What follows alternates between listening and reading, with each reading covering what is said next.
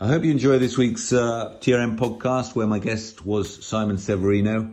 He's a strategist. He's come up with a methodology called strategy sprints, all about how you can unlock the ability to scale by being more effective, both as a business and as a business leader.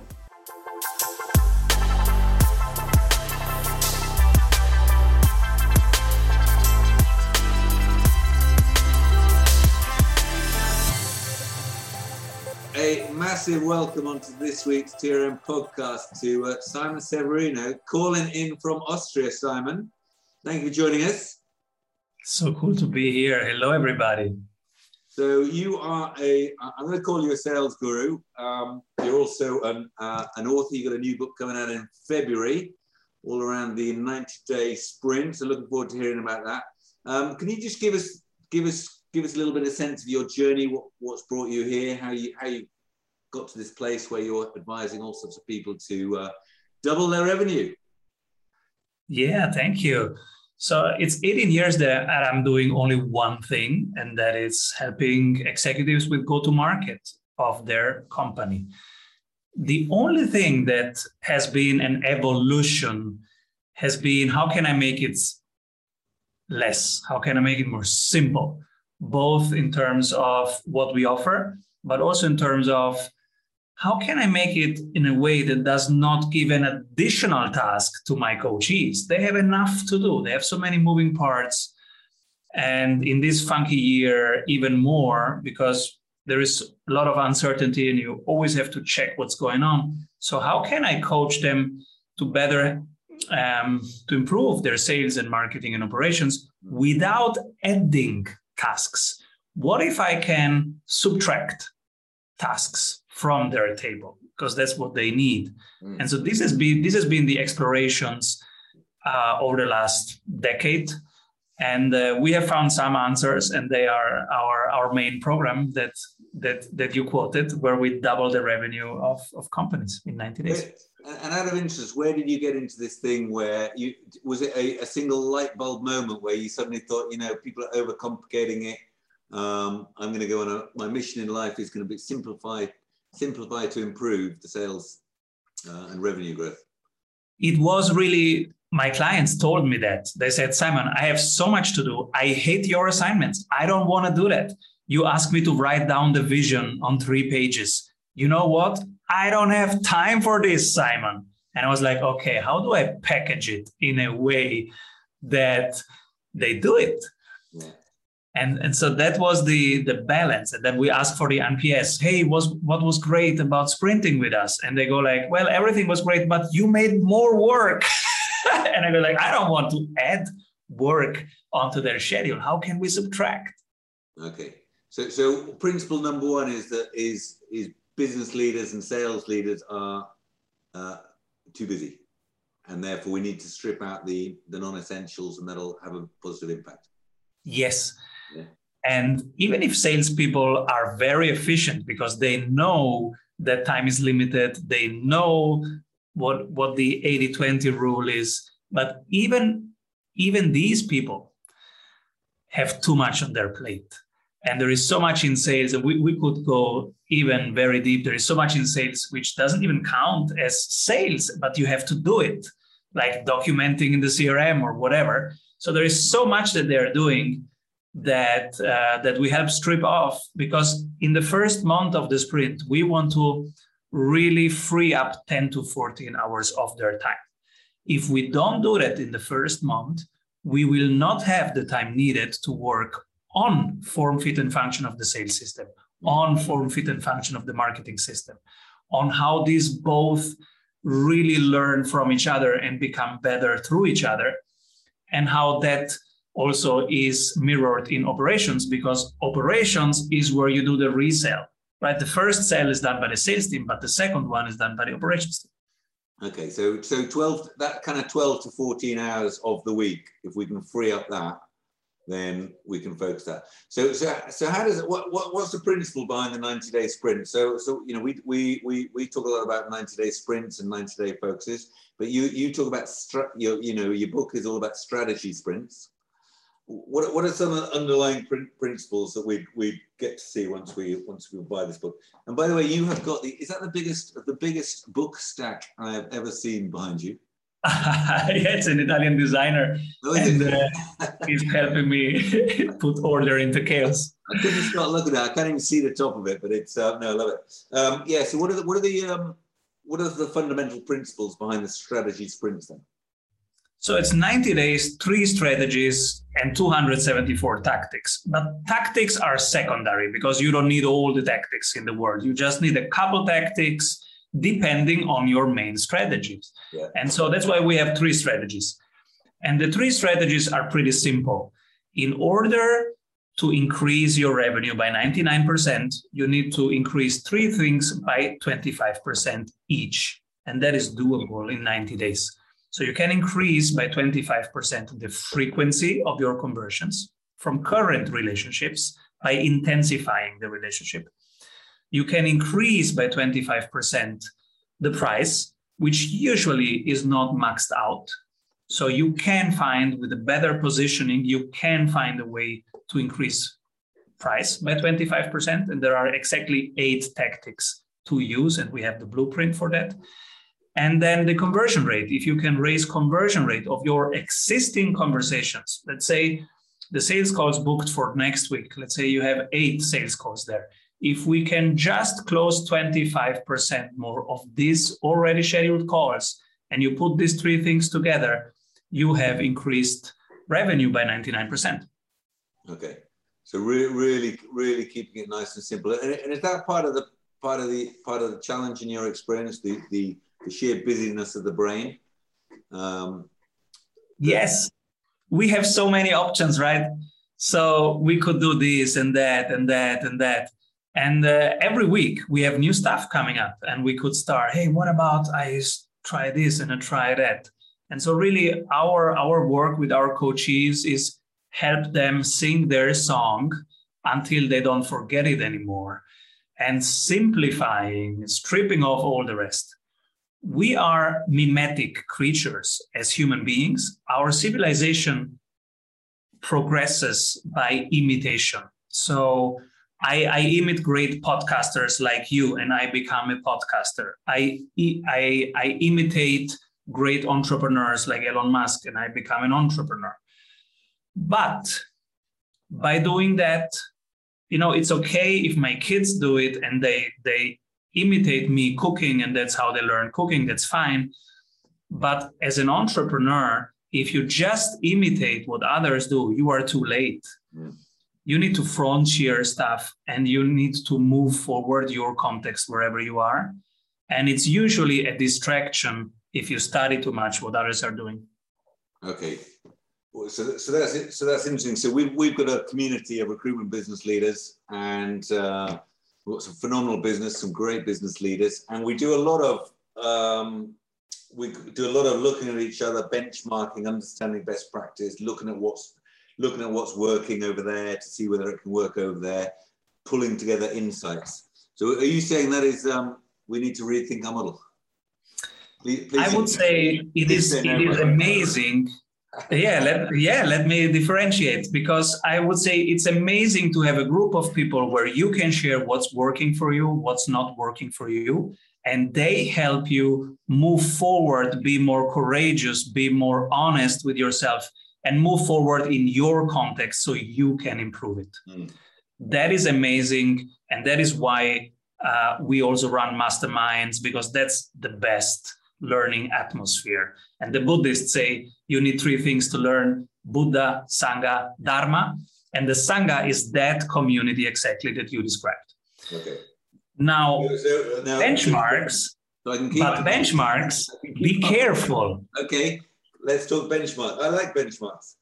Yeah, be careful with benchmarks. So I am part of the problem. I am part of these consultancies that brought benchmarks into being, and we're telling everybody that they need to do that in the 90s.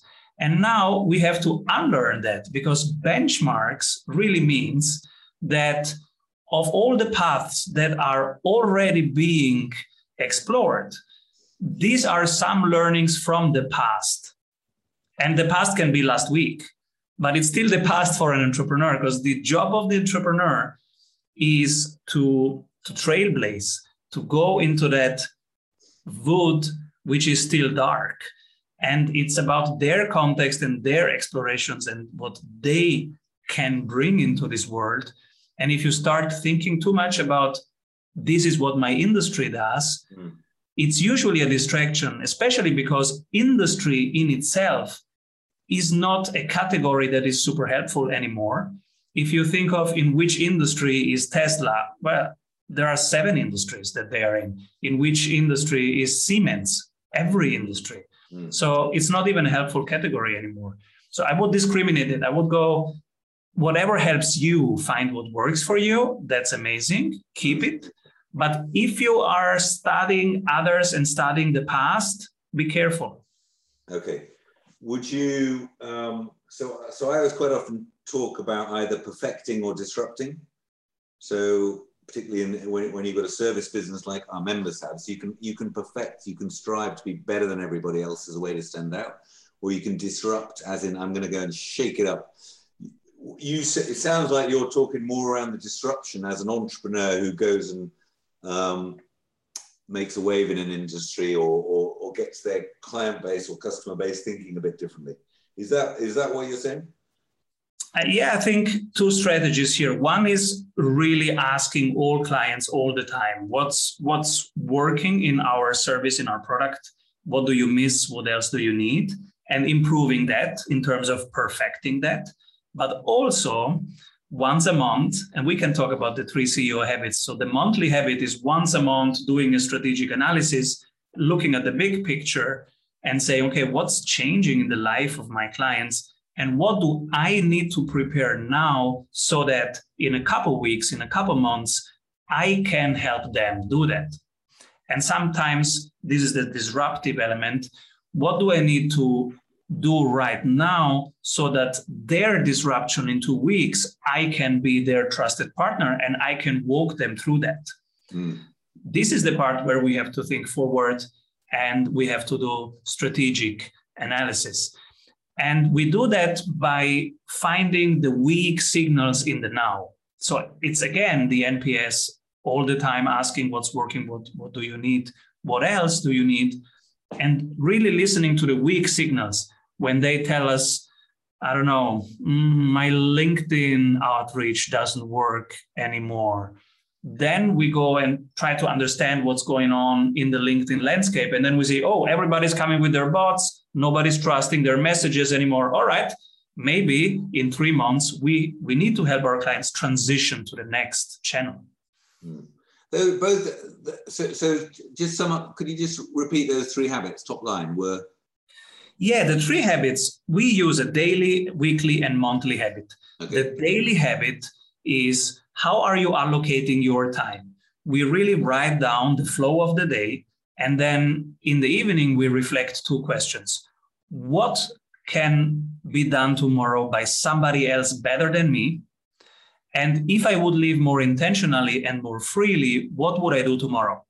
That's the daily habit. Love that. The second, the weekly habit is, I want a report of the 3 main numbers every 7 days, the 3 main numbers of marketing, the 3 main numbers of sales, and the 3 main numbers of operations. Now they will be defined differently in every context, but they are usually similar numbers. And these numbers we want every 7 days from the respective people who are head of sales, head of operations, and head of marketing. Even if it's a team of 1, this person needs to report these 3 things. And then the monthly habit is the big picture, what's going on in the life of our clients, what is changing there. Is there anything in terms of competitors that we need to take seriously, that pushes us to change anything? And how much is the confidence? Are we the right people to solve the right problem at the right price for the right people? And if one of the team members is below 100%, we have to work on that first, because there will be a transfer of confidence. If we are at 80%, then how much we'll get across to the other side, right? Less than that. Mm. Simon, I absolutely love those 3 habits.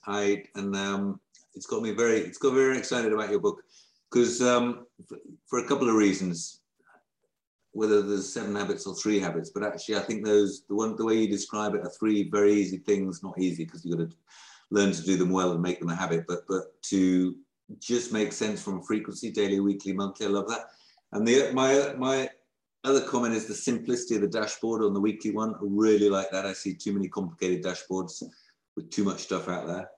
And the final one that I really liked about where you described it was when you stepped in above the business, you took a very, very customer-led approach. Your question was all about the customer and forward thinking. No, I love that. I love that.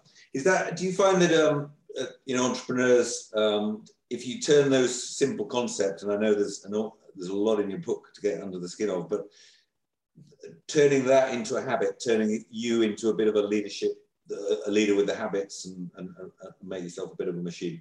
Is that a bit of a journey, or is that how do I move from being what I am to getting those getting those 3 habits nailed? It is quite a journey. I thought it's so easy. As long as I was a consultant and I was coaching the executive, I thought, hey, come on, it's easy. Why don't you just do it, right? And then I was a CEO myself, and I was like, oh my God, it's really hard. It sounds so easy, but it's really hard, because you have also all this hiring and firing and all these moving parts, and you have to do culture, and you have always to tell everybody, hey, this is amazing. This train is rolling, jump on it, but you have to do it before it's rolling. So it's a platform. It's a 2-sided platform or 3-sided platform usually, and you have to get that balance right of clients and employees. And wow, it's really complex. It made me humble. And now, yes, it's a journey. And that's why communities like yours and the masterminds are really, really important, because we will fall off track. We will. Look, I have a coach. They are teaching me GTD, getting things done, which is also quite a simple but very impactful methodology. And this coach is coaching me since 3 years. And the only thing that we do in our monthly thing is helping Simon getting back on track. My inbox is not in 0 anymore. It's simple to triage your emails. But as you know, there's so many things coming at you when you run a company that I get off track and I don't do my weekly review. And then my coach will come back and, why didn't you do your weekly review? And then we go and find the specific distraction that I have let happen. And then we go to my confidence level into when the next distraction comes, how will I react to that? So it's an inner game. It's 80% an inner game. And can I do that? Can I do that just through the advice, or I've always been a massive believer and I've done a lot of coaching and have been coached many times. Do you need somebody to create that accountability to turn your sort of desire to do it into a habit? Good question. So it helps. It helps so much. When I do some triathlon or CrossFit, which is overwhelming, I want a coach, because I will come to a point where I give up, or I cut corners. And in that moment, I need a coach. So as soon as something is bigger than I can chew, I like to have a coach. So if you are that kind of person and it helps you, and you don't want to show up and say, I didn't do my practice because XYZ, then yes, it is really good to have an outside pacemaker and accountability partner. You can have accountability partners also in peer groups and in masterminds and in communities. Yeah. But to me, it is really beneficial. You talked about 12 ways to accelerate growth, and you talked about the 3 different areas from a sales point of view that we need to unlock to increase the revenues. when you talk about tactics, can you give me an example of one or two tactics maybe that people should be thinking about around the areas that you described? Yeah, so if we take one strategy, for example, increase the frequency by 25%. How do we do that? The general principle there is intensify the 8 to 15 contact points needed, the 8 to 15 experiences that you need in a complex B2B high-ticket sales situation. That's why many have a sales time of 13 months, 18 months when it's about complex B2B sales. Now, the cool thing about the new technologies is you can create 15 contact points in 2 weeks. So the tactics are, okay, let's go to our toolbox. What do we have in terms of email marketing, in terms of social media marketing, etc.? What can we take of existing blueprints that are working and share directly with our clients so that they don't have to analyze and study for hours, but they can go and directly test out 2 or 3 things. And so one of the modules that we pick most, that my coaches pick most, is the RBS, the relationship building sequence. 12 emails in an automated fashion after people show interest on your website and say, hey, give me more, and I'm interested in getting information. Now, how can you build a 12 email sequence in 12 days that gets them all these contact points? And one example of one tactic that works for most of our clients is day one, it's an email that sends to a video that you have done and you have uploaded that video on LinkedIn. Day two, it's again a video, but you have uploaded it on YouTube. Day 3, you send a checklist, which is a spreadsheet. Day 4, you send something that gets them hopping on your phone. So you can create these 8 to 15 contact points in 12 days, really, because even in the evening when they say, okay, now I stop working, let me relax, I take my iPad, I watch some YouTube. Well, guess who's showing up? There is Simon again and say, hey, by the way, I have a new video here. And so you can create these 15 contact points in a lightweight fashion, in a time-appropriate fashion. And that is one of the tactics of the 274, but it works really well because you compress the months period into weeks. Yeah, and it seems like you adapt some fairly classic what is the problem we're trying to solve and what are the different opportunities, and let's really nail that down, and it is possible. No, absolutely. Exactly. Yeah, first principles. Yeah. Yeah. No. Good. And that's doubling our revenue. Yes. So let's say you implement these 2 or 3 tactics like that, and you have now increased the frequency by 25%. So same amount of leads that you have, same relationships, and you have 25% now higher frequency. So they buy faster, they buy more often. Yeah. Now, we just need to increase conversion rate. How do we increase conversion rate? We let them send us their recordings. Most sales calls right now are on Zoom, which is amazing because they quickly send us a link. We watch it, and I make notes here, and I make a video back, and I send them all the notes, and I say, look, at the beginning, you started talking about price before you had them really feel what the problem is. That's why you lost them at minute 47. Here, the other type of guy, you were so excited about the solution that you all started talking features. The other type of guy, you were so nice and so empathic. That's why you didn't close. The last 5 minutes, you were not aggressive enough. You let them go away. You need to push here. You didn't push. So everybody has their pattern.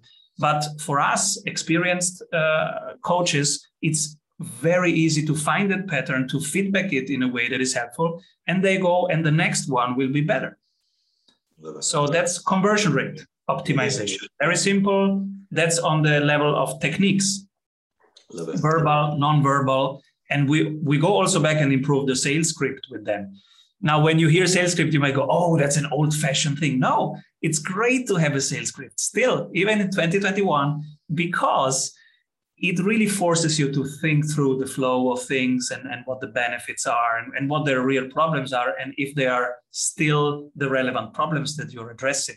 So it's good to have a sales script. It should never feel like a script, of course, always a natural conversation, but it's good to have one. And that's what we do to increase 25% conversion rate.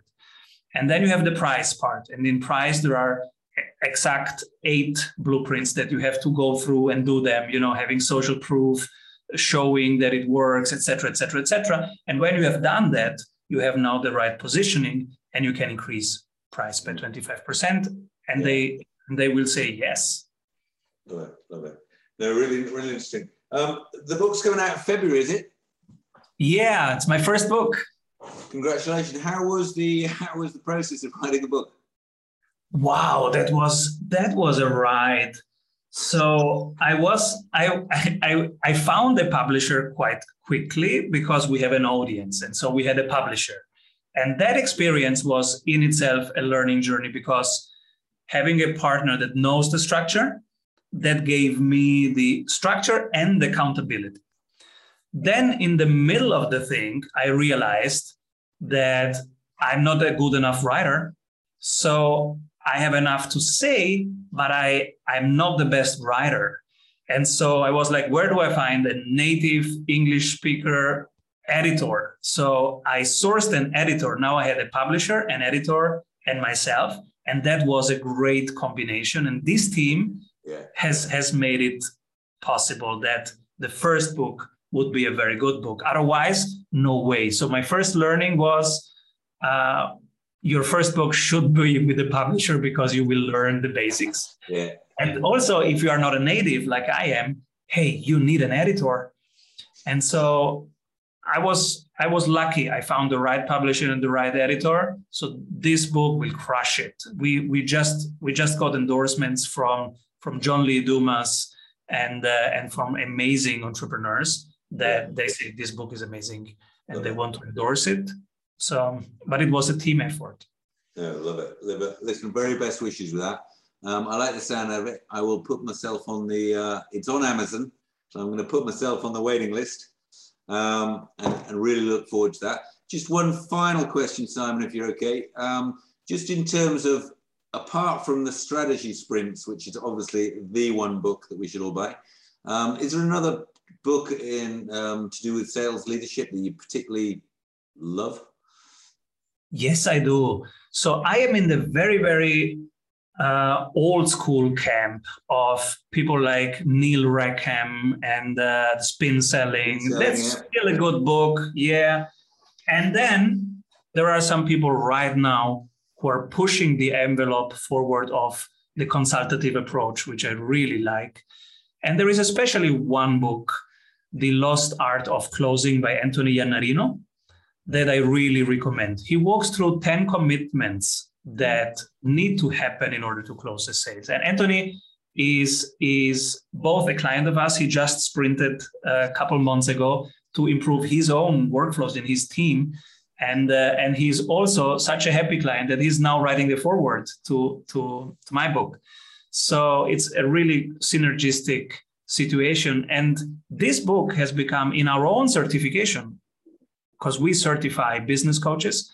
And in our own certification, it's one of the mandatory books, The Lost Art of Closing. It's really good.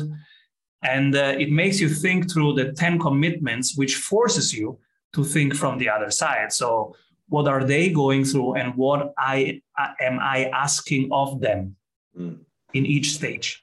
Yeah, love it. Thank you for that. And final question, who inspires you these days? Any thought leader or individual in any walk of life? Yeah, definitely Anthony Iannarino, because he is reshaping how the salesperson really thinks about their craft and is bringing tools forward. And his next book is also amazing. It will come out later. He's really moving forward that sales doesn't need to be sleazy or old school or technical. It can be a craft. It is meant to elevate it is meant to educate and improve the situation. So it is value per se. And that's what I like. And he inspires me a lot. Brilliant, brilliant. Simon Severino, can't wait for February. Strategy Sprint's coming out. Best of luck with it. I respect anyone who's written a book because I know it's a mountain of work. But I guess if you're really passionate about it, it makes it a little bit easier, which you clearly are. So thank you for joining us. And maybe we'll catch up in